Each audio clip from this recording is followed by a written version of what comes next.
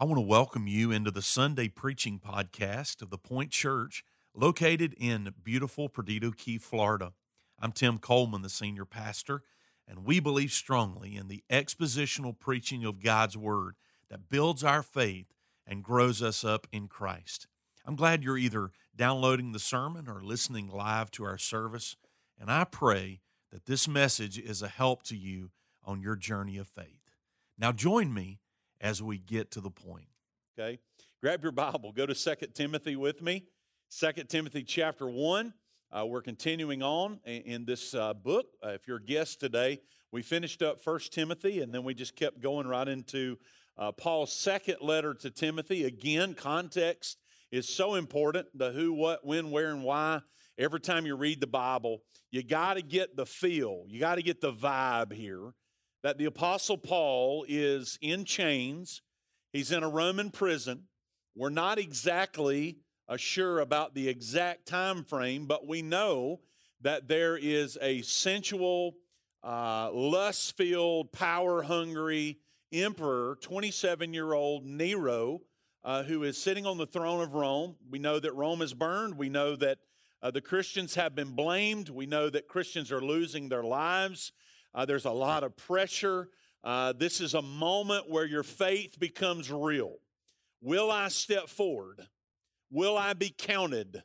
Will I be ashamed to say, I'm a Christ follower, I know Jesus? And so we last Sunday spent just a minute talking about how that this is a moment we feel for us. I think most of you would agree with me that we feel this moment of our faith. It's getting real. I'm not saying that it hasn't been real, but it certainly feels like the stakes are just getting higher and higher every day. Anybody feeling that? I see a few of you. And so we're looking at this book from that perspective to listen to this man of God, this church planter, this pastor, as he writes to another young dude named Timothy, who's probably about 35 years old. He's not a strong, outgoing leader. History tells us from what we know that he was probably easily intimidated. We see from Paul's writings a peek into his life that he very likely had some physical ailments. We're not even sure if those physical ailments were related to the stress of the job of being a pastor and what he was dealing with. But no doubt the stress in Ephesus, in a very hedonistic environment, Christians trying to live out their faith. Paul here at the end of his life writes this second letter to Timothy. Now, Joe read the text for us a minute ago, but I want to show you there in verse number 9 where I'm drawing the title of the message today of Purpose and Grace. God is working his purposes, and through his grace, he is fulfilling his plan for our lives. Look at verse number 9. He said, who he saved us, and he called us to a holy calling, not because of our works, here it is, but because of his own purpose and grace, which he gave us in Christ Jesus before the ages began. Purpose and grace. I had a wonderful grandfather, mentioned him a few weeks ago about how we had a lawn business together. Another thing my grandfather really enjoyed doing, he would go to car auctions and he'd look around in the neighborhood and he would find a vehicle that somebody wanted to get rid of. We'd take that vehicle, bring it into his two-car garage, and we'd fix it up and paint it and then sell it, and we'd make a little money. And he liked to have me around to do that because he said, Tim has good eyes. Tim has good eyes. Now, today he would be very disappointed in me, but what he meant by that was when we were painting those cars, I would be able to see that there were no runs or that everything was smooth as we painted it. One of the things we would do is sometimes those vehicles would, have different things that it needed. It might be beat up a little bit. And so Granddaddy would get on the phone and he'd call around to different junkyards to find a place that maybe had the particular vehicle we were working on. I remember very clearly in my mind, one time we had an old mustard-colored Impala, if you can picture that in your mind, and it needed a fender in order for us to paint it and have it right. And so we found one at a junkyard. We arrive at the junkyard, and we just begin to walk through to find that exact vehicle. Now, how many of you have had the illustrious privilege in your life of visiting a junkyard? Wave at me. Okay, you've been to a junkyard. I'm really surprised at how many of you have done that, all right? It's pretty cool. You're walking around, and here's an old rusted out truck or a beat up car. Here's a wrecked vehicle, and they're just kind of sitting there, and their shelf life is gone, right? They're not serving a purpose. They're not getting someone from destination A to destination B. They're sitting there. They're rusting out. In some cases, the weeds and the grass are growing up through the vehicle, And there it is. There's the vehicle that we needed. And we look, and there's the exact model, and we need that fender. And so we'd take that fender, take it back over to the garage. We'd put it on a totally different vehicle. We'd sand it, get it all ready, and then we would spray it with that beautiful candy apple red paint that my granddaddy thought everyone would empty their wallet over, right? So here's that fender. It's over here in a junkyard. It's serving no purpose at all. But in that moment, we take it, and in the right person's hands that knows what they're doing, that fender now becomes purposeful and is used on a different place. I give you that little illustration to show you that there are many people in this world that are struggling through life. If you will, their lives are rusting out, all right? And they're really serving no purpose. They're just merely existing. And God reaches down in His grace, and I'm reminded of Psalm 139, that we are all fearfully and wonderfully made. We have a purpose in life. And God takes us by His grace as broken sinners that need a Savior, and He changes our lives. He saves us. He forgives us. And then He sets our life on a new path. And as long as we have here on this earth, we now have a new purpose. And that purpose is very closely tied to the grace that He has given us. Grace is receiving what we do not deserve. Many, many people around the world can sing the words that John Newton wrote centuries ago. Amazing grace, how sweet the sound that saved a wretch like me.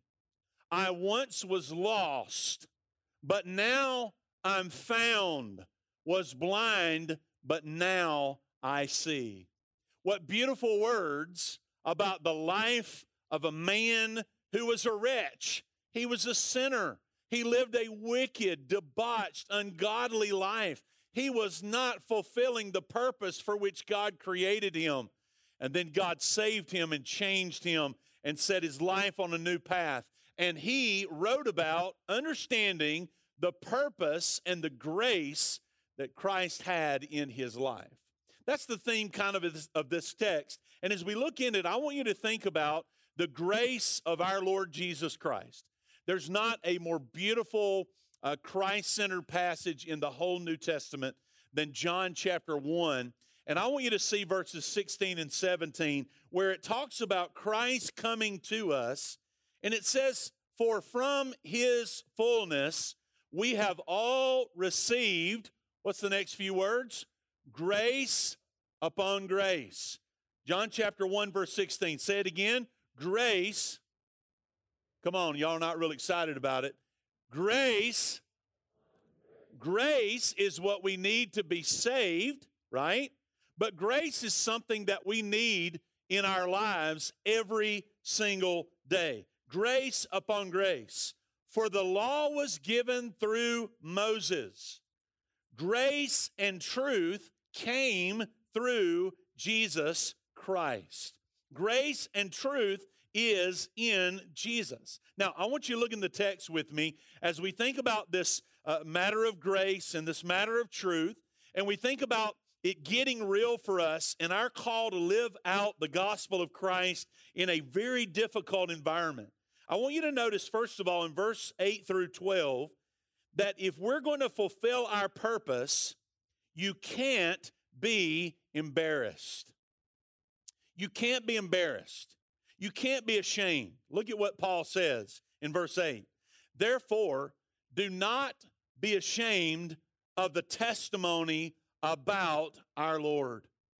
Let me ask you, are you proud in a good kind of way to be a Christian?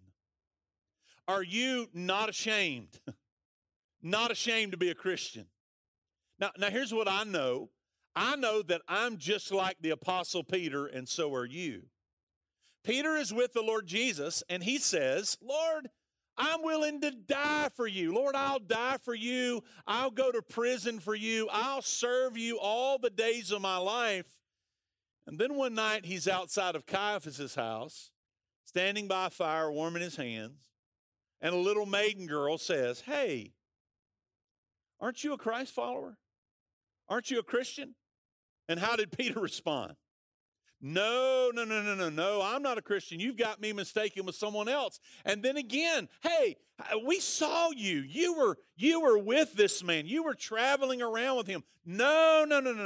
You've got me mistaken with someone else. 3 times Peter denied the Lord. Anybody in the room today that would be willing to confess with me that at times you get in certain places where you're hesitant to speak up for the Lord? Some of you have a job that requires that you are censored from what you can say about your relationship with Christ. You have to be careful, right? Paul says to Timothy, you're going to get put in some hard situations, but do not be ashamed of the testimony about our Lord. Sometimes we talk about our testimony. We do not have a testimony apart from Jesus. Our testimony is not, this is what I do for the Lord, or this is who I am. Our testimony is what Christ has done and what he is doing in our lives. Don't be ashamed. Church, hear me today. Now is not the time for Christians to back up and be apologetic for what we believe. I see this, I sense this, I feel this. There are some Christians today that I observe and that from time to time I'm even around, and it's almost like their mentality is we need to be working very hard not to offend someone. I'm not talking about our disposition. Again, y'all hear me say that a whole lot around here. We're not talking about our disposition. If you have a bad disposition, you need to repent of that. Ask the Lord to forgive you and to help you be the kind of salt and light that he wants you to be. We're not talking about disposition. We're talking about our position. Our scripture tells us that our gospel in and of itself is offensive. If you step forward and you say that Jesus Christ is the only way, if you proclaim the exclusivity of Jesus, you're going to get pushback. But in that moment, may we never be ashamed of our Lord and Savior Jesus Christ. Did our Lord not say, he who denies me before men, I will deny him before my Father? Did Jesus say that? Yes, he did. So I will not be ashamed. How is that possible? Well, sometimes we're ashamed of brothers and sisters in Christ. Paul said not only are we not ashamed of the testimony of our Lord, but Paul said, don't be ashamed of me, a prisoner of the gospel. You read through the book of Corinthians and you can see it that there were some that said, Paul, you're going through what you're going through because you're not living in the power of the Holy Spirit. When he faced opposition, was even thrown in jail, there were some in and around the church that tried to say that that was happening in his life because of sin or because he wasn't living in the power of the Holy Spirit. It sounds a whole lot like the prosperity gospel that's being preached today. The prosperity gospel in our culture, and unfortunately, I was talking with someone the other day that is just swept across the continent of Africa. This prosperity gospel that if you come to Jesus and he's going to make you healthy, wealthy, and wise.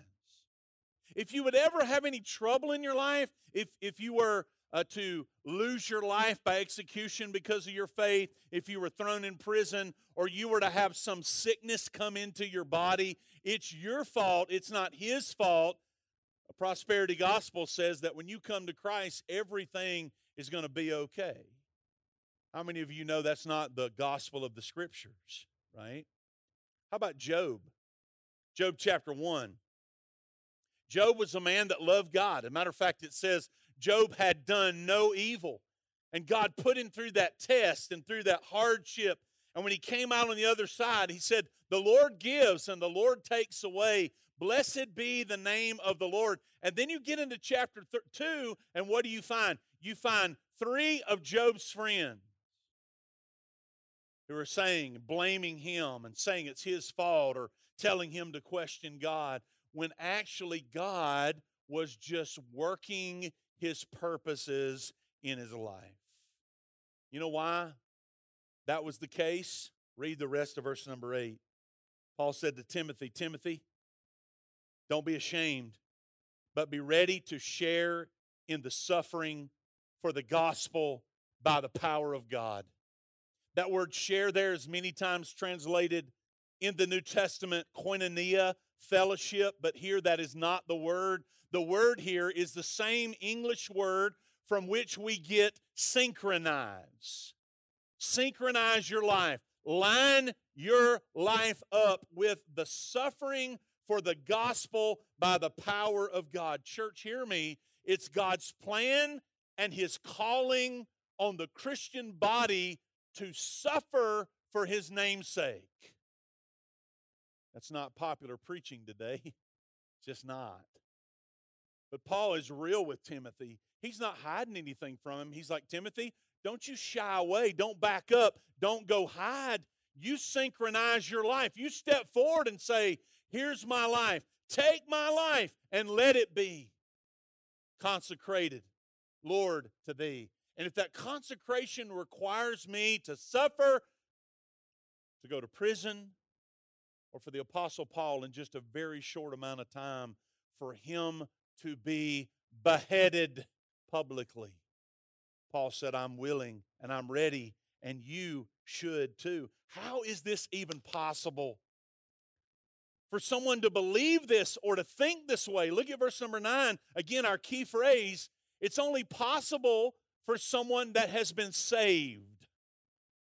Church, don't ever be ashamed or afraid to use that word saved when you're in conversation. Now hear me. There's nothing wrong with telling people you've been saved. That's a Bible word. Yeah, we say born again, converted, and other things, but the word saved is right here in the Bible. We are saved from our sin. We are saved from an eternity separated from God. Anybody in the room today grateful that you've been saved from yourself? Yeah. Sin, eternity, ourself. We have been saved. Paul said that Jesus Christ, through the power of the gospel, through the power of God, He saved us and He called us to a holy calling. And that calling is not by our works. It is a work of His purpose and His grace in us, which He gave in Christ Jesus before the ages began. Now, please hear me today. Please hear me. Salvation is a work of God in our hearts. Salvation is God working His purposes and His plan in our lives. You do not become a Christian. You are not saved unless you have a calling of the Holy Spirit. We are not preaching a true gospel, a pure gospel, the gospel of the Word. If we would present our Lord and Savior like the shoe store where you go and try on a pair of shoes and see if they fit. And if you don't like them, you just send them back, right? Well, or maybe a pair of shoes that you wear for a couple of weeks, and you get a blister and you take it back. No, that's not the gospel of Jesus Christ. I saw someone in town had a shirt on that said, take a chance and try Jesus.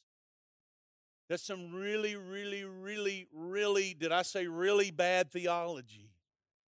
You don't just try it. You don't check Him out. You don't kick the tires. Salvation is not a work of man. And let me go a step further. It is not something you do. It is not by works. Hear me. You can take communion at every church in this town and be lost as you can be.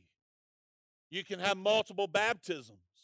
You can have your name on a church roll and not be born again. You're only born again when you have the holy calling. That's when the Spirit of God wrecks your heart and mind and shows you that you are a sinner and you need a Savior. You hear me say every Sunday in this church, every Sunday I say this. Every person must acknowledge that they're a sinner, believe on the Lord Jesus Christ, confess their sin and confess Him as Lord. Those three things never happen unless you have a calling. A call from God to salvation. Notice that this purpose and this plan He gave us in Christ before the ages began. Boy, this is so good. This blesses my socks off. To know that before creation, God had my salvation planned out. Oh, yeah. You see, God does not operate like us. He doesn't have an Apple Watch. And He doesn't have, every year, He doesn't get a new calendar from State Farm Insurance to put on the refrigerator. God is outside of time and space. Romans chapter 8 has a word in it that makes Baptist folk just so nervous. And I don't know really why, because it's a Bible word. You ever thought about that? We are Bible believers, line upon line, precept upon precept. But you let someone bring up the word predestination and we all get nervous. It's a Bible word. You know what it says? And whom He called, He predestined. Whom He called, He predestined. In other words, when I was 13 years old, in God's sovereign work of grace, of His purposes and His grace, He had the day and the moment and the hour when I would have a head-on collision with the Holy Spirit. And He would show me that I needed a Savior and I was born again. Man, I'm so thankful today. Can you just think about all the people around the world that have never even heard the name of Jesus? Never had the opportunity to call on His name to be saved. And here you and I are today. We are blessed. The gospel has made it to us. We've got a complete canon of Scripture. God has been so good to us. In our frailty and in our weakness, He has saved us and given us a purpose. Weak, imperfect, insignificant people in the world's eyes. And yet He's chosen to call us and to save us. You just might as well go ahead and be blessed by that right now, okay? Just be blessed by that right now. If you know Christ is your Lord and Savior, you know that you're a nobody that's been saved by somebody. And you know the purposes of your life are not because you're great or you're awesome or you're a superstar. It is that God loved me before time ever existed. I love Oswald Chambers. Some of you read him. He said this. He said, all through history, God has chosen and He has used nobodies because their unusual dependence on Him made possible the unique display of His power and His grace. He chose and used somebody's only when they renounced dependence on their natural abilities and their resources. You see, when you really get a hold of the work of grace, that He's called us and saved us, verse number 10, that Jesus came, the God-man in the flesh. He revealed Himself, the epiphany of our Savior. When Jesus came, He abolished death, and He brought life and immortality to light through the gospel. You see, in a world where it feels like the pressure is on us, we can smile and have joy moment by moment, day by day, because we know that the worst thing today that could happen to us is that we close our eyes and we enter right into eternal life forever. That's why we can handle death. That's why we can handle heartache, is because we know this world is not the end. There's more to the story. Jesus abolished death. Hear me. When Paul wrote this in the middle 60s, it meant something to Timothy, and it meant something to the Christians because they were dying. They were dying. They were being martyred for their faith. And he wanted to remind them that to be absent from this body is to be present with the Lord. And the only way that happens is through the gospel. Paul said, this is verse 11, this is what I've been appointed to declare. This is what I've been appointed to preach as an apostle and as a teacher. It's my job to explain this. And it's also my job to suffer because of this. Look at verse number 12, which is why I suffer as I do. There's Paul. He's saying, I'm in this hardship right now because this is God's calling on my life. Through this suffering, the gospel is going to be declared. And then I love this. It's like the bookend, verse 8. It's like a bookshelf, all right? A bookend here, verse number 8. Don't be ashamed. Bookend, verse number 12. Paul says, but I am not ashamed. Will you say those words with me out loud? But I'm not ashamed. I'm not ashamed. And then one of the most glorious, beautiful verses in the whole New Testament. Paul said, For I know whom I have believed, and I am convinced. I'm convinced that he is able to guard until that day what has been entrusted to me. Man, I tell you, I love what John MacArthur said. John MacArthur said, if you could lose your salvation, you would. If it was possible, you'd do it. I'd do it. You know why? Because we're flesh tanks. But I'm glad to remind you today that just like my salvation is not of my doing, my own doing, my eternal security is not of my own doing. Too many people think that you get saved and then you got to jump up on the hamster wheel and you got to run on that hamster wheel in order to stay saved, in order for God to love you, for God to approve of you. Friends, when you've been born again, you are a child of God. And God is watching over you and He's keeping you. You don't believe that? You ought to read John chapter 10. John chapter 10. Jesus said, all the Father has given to me, they have come to me, and I hold them in my hand, and no man is able to pluck them out. Oh, please hear me today. Some of you have struggled with this through the years. I counsel with people that have 2, 3, 4, 5, 6, 8, and 10 professions of faith. What a frustrated life to live. When you've been born again by God's grace, God is watching over you.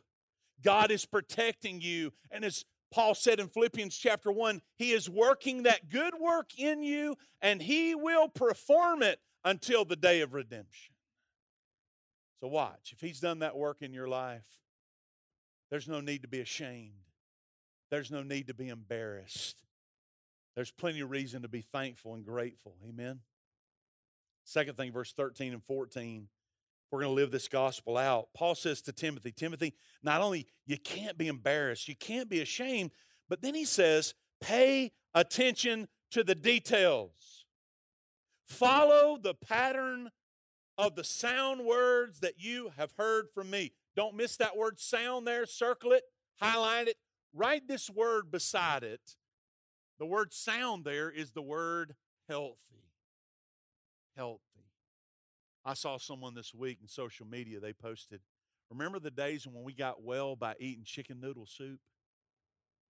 Yeah, I thought that was funny. How many of you know when you got a cold or something, ain't nothing like a bowl of chicken noodle soup, right? It's just, you just feel nourished. It just helps you feel better, right? That is the word, not chicken noodle soup, but that's the word there for sound. It's healthy words. You see, church, that's why when we gather like this, we need some healthy words. We need healthy words. We don't need fluff. We need health. Timothy, I've given you some healthy, sound words, and you need to follow them. What do those words include? Those words include in the faith, pistis, and love, agape, that are in Christ Jesus. Watch. What are those healthy words? First of all, he says, those healthy words are biblical doctrine. Following the doctrines of the Scripture. Church, today we need to follow the doctrines of the Scripture line upon line and precept upon precept because they bring nourishment and health to our souls. Why do we need to preach a clear, robust gospel? Not a fluffy, watered-down, consumeristic gospel where you can pray a prayer, then go live any way you want to. You got your fire insurance. No, Jesus said, you come to me, you take up your cross and follow me. We do believe that, don't we? Take up your cross and follow me. Why do we preach a robust gospel? I've been saved since I was 13. That's about 37 years ago. Do you know hearing the gospel of Jesus Christ today, 37 years later, brings nourishment to my soul? That Christ died for me. I never want to get over that. Timothy, you stay close to the faith. You stay close to the love that we have in Jesus Christ, the agape love, the highest form of love, where Jesus came and he laid down his life for his friends. How are we able to do that? How can we follow the pattern? How can we pay attention to the details? Verse 14, by the Holy Spirit who dwells within us. Guard the good deposit entrusted to you. Now, isn't that interesting? Paul said, God is guarding you. He's watching over you. He's taking care of you. But Timothy, you've got a responsibility as well, and that is every day the best you can. As you wake up in the morning and you salute and you surrender to the power and the work of the Holy Spirit in your life, you've got to guard the good deposit that's been given to you. How do you do that? By following the faith. Paul says, follow my example. Follow the instructions. Now, I came here today to confess to you a weakness of mine. It's not the only one, but it's one of many. I am not good at following instructions. As a matter of fact, Jim Newton, one of our leaders, deacons here in the church, if I were to invite him up here right now, he would testify, and my wife will testify to this, of all the many times that I've called Jim on the phone and I've said, Jim, brother, I love you. I appreciate you. You're one of the greatest Christians I know. You remind me of the Apostle Paul. And Jim will say, well, what do you want? What do you want? He knows that I don't have the patience.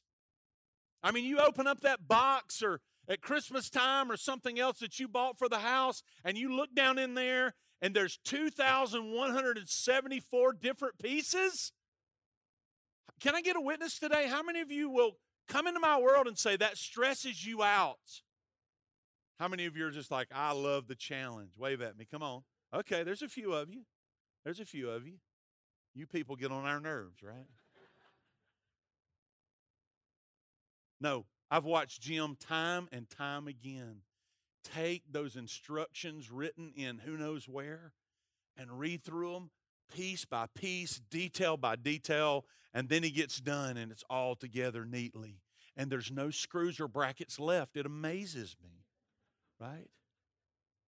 He has that patience to follow the instructions. How many of you want to run this race and end well?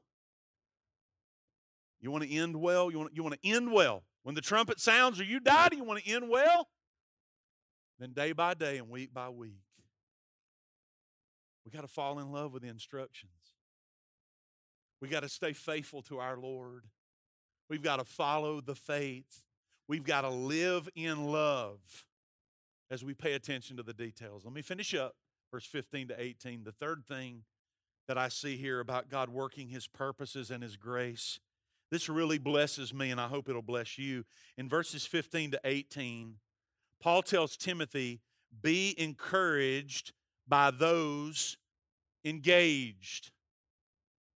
Be encouraged by those who are engaged. Now, verse 15, Paul kind of shares his heart with Timothy. He says, Timothy, you're well aware of what happened to me in Asia. Every single person, everybody, is that what the Bible says? All who are in Asia turned away from me. Paul knew the hurt of ministry. Paul knew the hurt of some that appeared to be on the team, engaged, all in. He mentions two men here. He mentions Phygellus and Hermogenes. Hermogenes appears in another place with Demas. You remember Demas? Paul said, Demas has forsaken me, having loved this present world. Demas turned away. Hermogenes turned away. Phygellus, no doubt, the two of them were ringleaders that attacked Paul and probably questioned Paul and turned away from Paul, became an enemy of Paul. In my 30 years of ministry, I've learned this. I've learned not everybody sticks around. The Lord showed me one day, if people turn their back on the Lord Jesus, if people turn their back on the Apostle Paul and go away, what makes me think someone would never turn on me, right? I'm being transparent right now. Is that okay? Y'all got real quiet on me. I'm just telling you, it's real. I can tell you pastor after pastor after pastor, friends of mine that have gone through things where people have turned on them, people have gone away, people have attacked them. And I'm going to tell you something, that's no fun. How many of you know in your personal life, and I'm glad I can preach this when I don't know of anything going on right now, right? So it's just in the text here. How many of you know in your personal life, you've got all of these blessings? Your life is just covered up in blessings.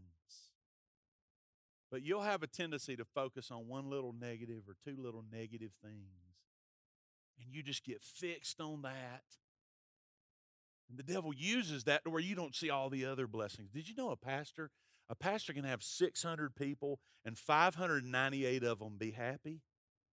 But they'll think about those one or two that are mad at them, right? Or one or two that have gone away, and you wonder if they're going to come back. That's part of being a shepherd and a pastor, right? And Paul's just opening it up here to Timothy. Timothy, get ready. You know what happened to me. And Timothy's reading this, and he's going, yeah, that's happened to me too. Probably going to happen again.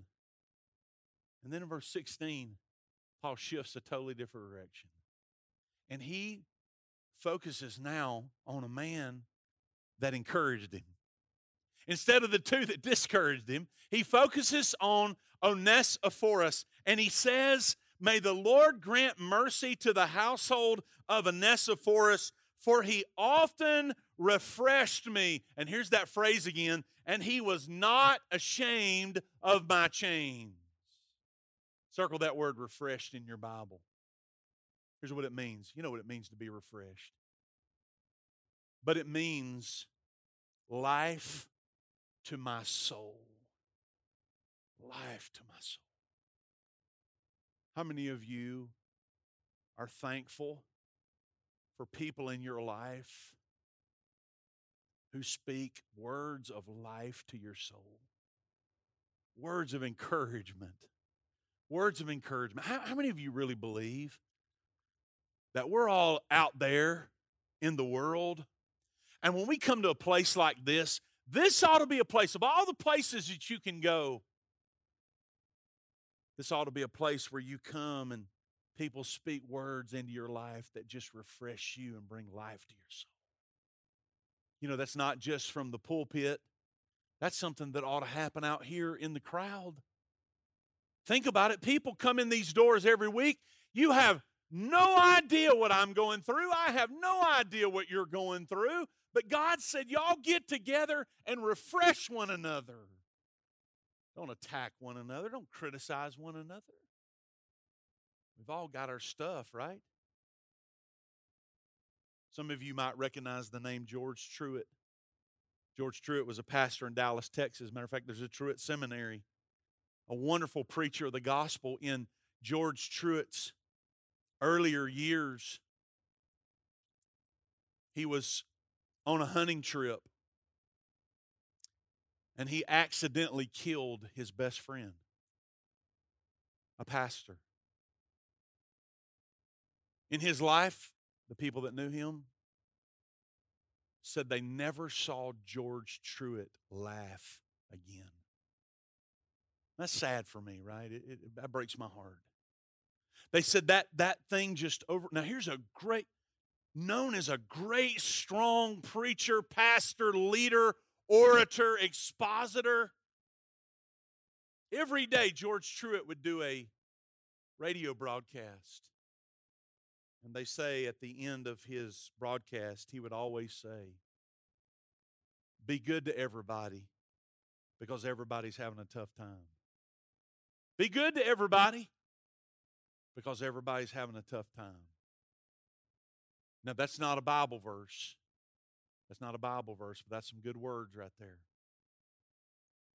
How many of you believe that ought to be the spirit of the local church and the body of Christ? That we nourish each other. We encourage each other. Encouragement. William Arthur Ward said this. He said, "Flatter me, and I may not believe you. Criticize me, I may not like you. Ignore me, I may not forgive you. But encourage me, and I'll never forget you." I'll never forget you. You know what Paul was doing here in these last couple verses? He's sitting in a jail cell. He's about to die. He's going to be beheaded. And he says, "Oh, how much I appreciate Onesiphorus." Y'all know the work he did, last phrase of the chapter. You all know the wonderful service that he rendered in Ephesus. And when he got to Rome, he came and sought me out. Not to come to me and say, "Paul, what kind of sin you got in your life? If you had sin in your life, you wouldn't be in prison here," right? Paul had experienced that right there. He had experienced that. But Onesiphorus came to him and said, "Hey, Paul, I love you. I want to speak some life into your soul." Oh, what a blessing that is. Will you stand with me? Let me ask you. Don't check out yet. Just stand up with me. Don't check out. How many of you can honestly say, by God's grace, in this day and time, as it's getting real, that you want to be that kind of Christian that breathes life? Amen. Yes, yes, yes. In these days, we can't be embarrassed because of our faith. We've got to pay attention to the details and then be encouraged as we're in the kingdom together and we encourage one another. This is the word of the Lord. Would you bow your head with me?